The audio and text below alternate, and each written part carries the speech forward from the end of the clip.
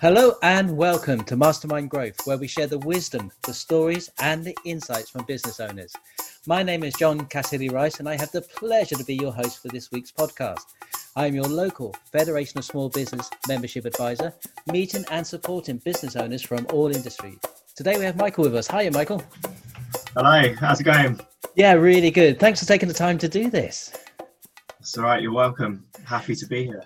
Fabulous. So tell us a little bit about your business.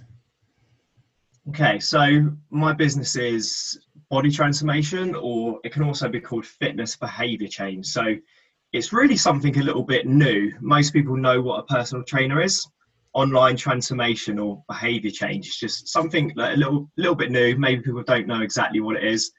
But what I would say is it's a coaching approach to health and lifestyle. So people get a complete lifestyle change instead of maybe someone that just looks at exercise or someone that just looks at nutrition. I look at exercise and health and fitness as a whole. There sounds like there's a story behind what you do. So would you be happy to share some of your journey with us? Yeah, of course. I mean, there's always a story, isn't there? So as a young man, of course, you want to get muscles to, whatever reason, impress the girls or whatever. There's probably a little bit of that for me. My main reason was I played a lot of football and I just wasn't very strong. I used to get knocked off the ball by the bigger guys, and that's when I originally went to the gym to sort of try and build up my strength. I then realised obviously the benefits of exercise on your mental well-being, how you feel, how you present yourself, and it made me feel so good. I wanted to then pass on that knowledge and expertise to other people to help them feel really good. Wow, you make it sound so easy as well. So what's some of the challenges you faced along the way? Well, I mean, I'd say the main challenge is, in essence, it's a simple solution with the problem we're trying to solve, right? People maybe need help because they're overweight, and it's, you eat less food and you move more. You should lose weight. But when it involves people, a simple problem becomes quite a complex problem, right? Because people make things complex. So it's really about learning the psychology around people's behaviors, and my main thing that I do, I think, is just get people doing the things that they know they should be doing. So it's not reinventing the wheel, it's not complicated, it's just getting people to do the things that they know they should be doing on a regular basis. Yeah, so what would be some of the tips that you could share with us that would get us to do the things or help us to do the things that we know we should all be doing? All right, so for me, it all starts with the why. A lot of people talk about like willpower, but I talk about why power. So I really get my clients to think about why it's important to them. So how will losing the weight, becoming fitter, healthier and happier impacts their life, but not just their life, the life of others around them, like family members, work, partners, kids. Having a really strong why will then, I believe, really push you towards your goals. And obviously within that, there's lots of different tips and hacks that you can put in along the way. Right. So why is a very powerful one. You talked about not just about losing weight, looking better, but about how it impacts your family, how it impacts maybe your work, especially for business owners, because the health is vital for them. Yeah, 100%. I work with a lot of busy guys and they've got successful in their careers, but as a result of that, their health is just not in the place they want it to be. It's gone down the list of priorities. And again, as you can appreciate, it's important. And these guys obviously want to be around a long time for their kids and be a good role model. And it's massively important in every walk of life, but even more, I think, in business. So have you seen people's resilience increase when they incorporate fitness into their lives? Because when you're running a business, it's very lonely. So you're right about the mental health for sure. And two, there's a lot of pressures and strains on you, and you have to be resilient. So yeah, to be honest, that's one of the biggest things I see change. So I have weekly coaching calls, and something sort of changes midway through the program normally, I find, and just the confidence really sort of like shows. And I get people on calls and they're just like, you know what, I'm just noticing stuff more. I'm noticing stuff in the office, and I've got more time on my hands, and I'm actually willing to spend more time with my colleagues, so I'm not stressed all the time, and I can just see things a lot clearer. The stress levels, just don't seem to affect the people I work with as much when they're really looking after their health.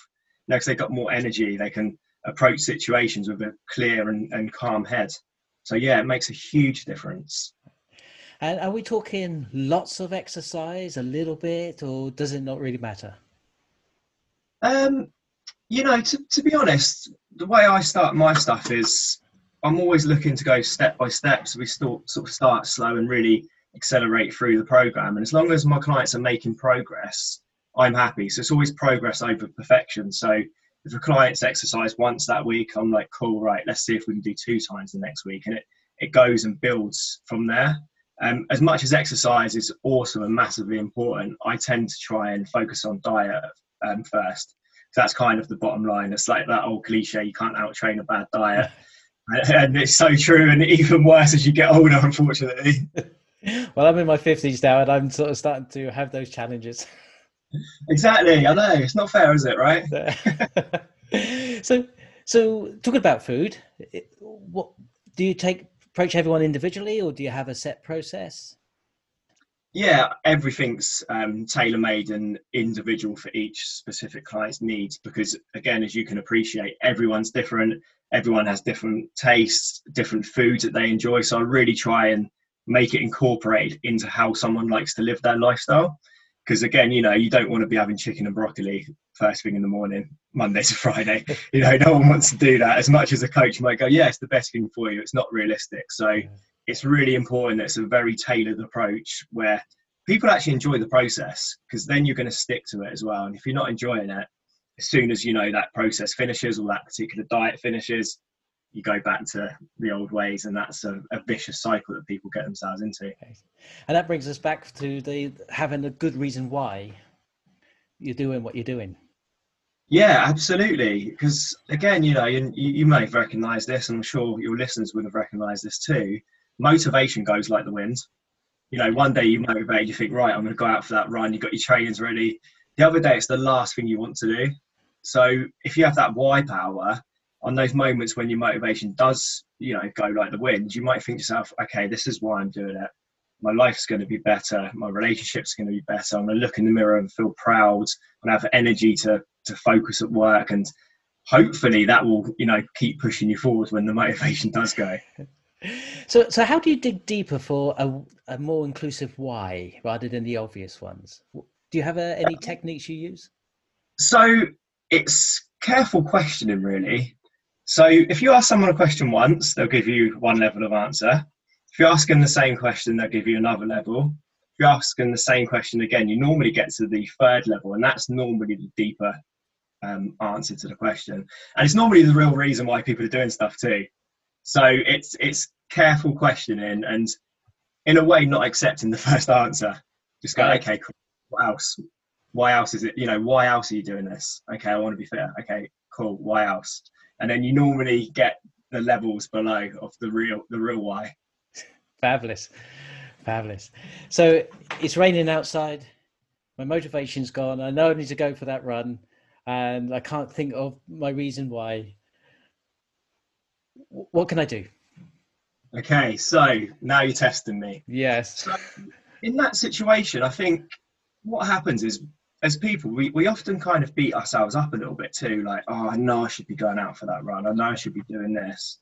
So I would look at just doing things that maybe don't require as much motivation. Motivation to go out for a run in the rain's difficult, not the nicest conditions. Running's difficult, So I just look at maybe doing a slightly easier home workout. So even if it's like 20 minutes, you're going to feel better from doing it, or maybe even doing some yoga or reading some health and fitness stuff. So even though it's not the best thing, it's not perfect. It's all progress. Does that make sense? Yes, I like that approach. It's not an all or nothing approach. It's do what you can with what you've got. Yeah, 100%. And I had one of my clients before. He couldn't run for whatever reason. He got sort of a bit of a stomach ache, and he was beating himself up about it. And I said, next time, what do you want to do? And he was thinking about it. He's like, do you know what? Next time I'm just going to go for a walk. And I was like, awesome. Because you're still maintaining, you're still pushing forwards. You're still doing something, and your body's going to feel good for it. And you're also going to feel good because you're not sitting on the sofa beating yourself up saying, oh, I should have done this. you're still taking action. I think that's important. You're taking action. Yeah. So we've managed to cover a whole range of topics in such a short period of time. So somebody's sitting there thinking, you know what, that approach to fitness sounds good to me, that I do need to get my head straight. And I don't want to be an all or nothing. I don't feel like I have to go 100%. I can actually sort of take it at my own pace, but I would like some support. How would they contact you, Michael? So they can email me, and that is new, N-E-W, the letter U, and fitness @live.co.uk. They can reach out to me on Facebook. It's Michael Newman, and I also have a private group that they can come and join. I give away lots of free content on health and fitness, and I've got my website, and that is www.new-u-fitness.com. Fabulous. And we'll put that details on our website as well. Awesome. Thank you very much. Great. Well, thank you. That's been great sharing a bit of your story with us and your philosophy of training. I think it really does resonate true. Cool. Thank you very much. I've enjoyed it. Fabulous. If you know of any entrepreneurs or business owners that would be great for the podcast, please do let me know. Yeah, I will do. Yeah, definitely. Yeah, I know a few guys. Thank you. So this has been a business podcast for business owners by business owners. And hopefully we'll talk to you soon and see you soon. Thanks, Michael. Bye. Cheers, John. Bye. The Federation of Small Businesses with practical help for business owners, such as health and safety policy templates, documents and guidance written by experts in their field. And for good measure, a suite of online training modules for you and your employees. Any questions? Contact me at john.cassidy-rice@fsb.org.uk.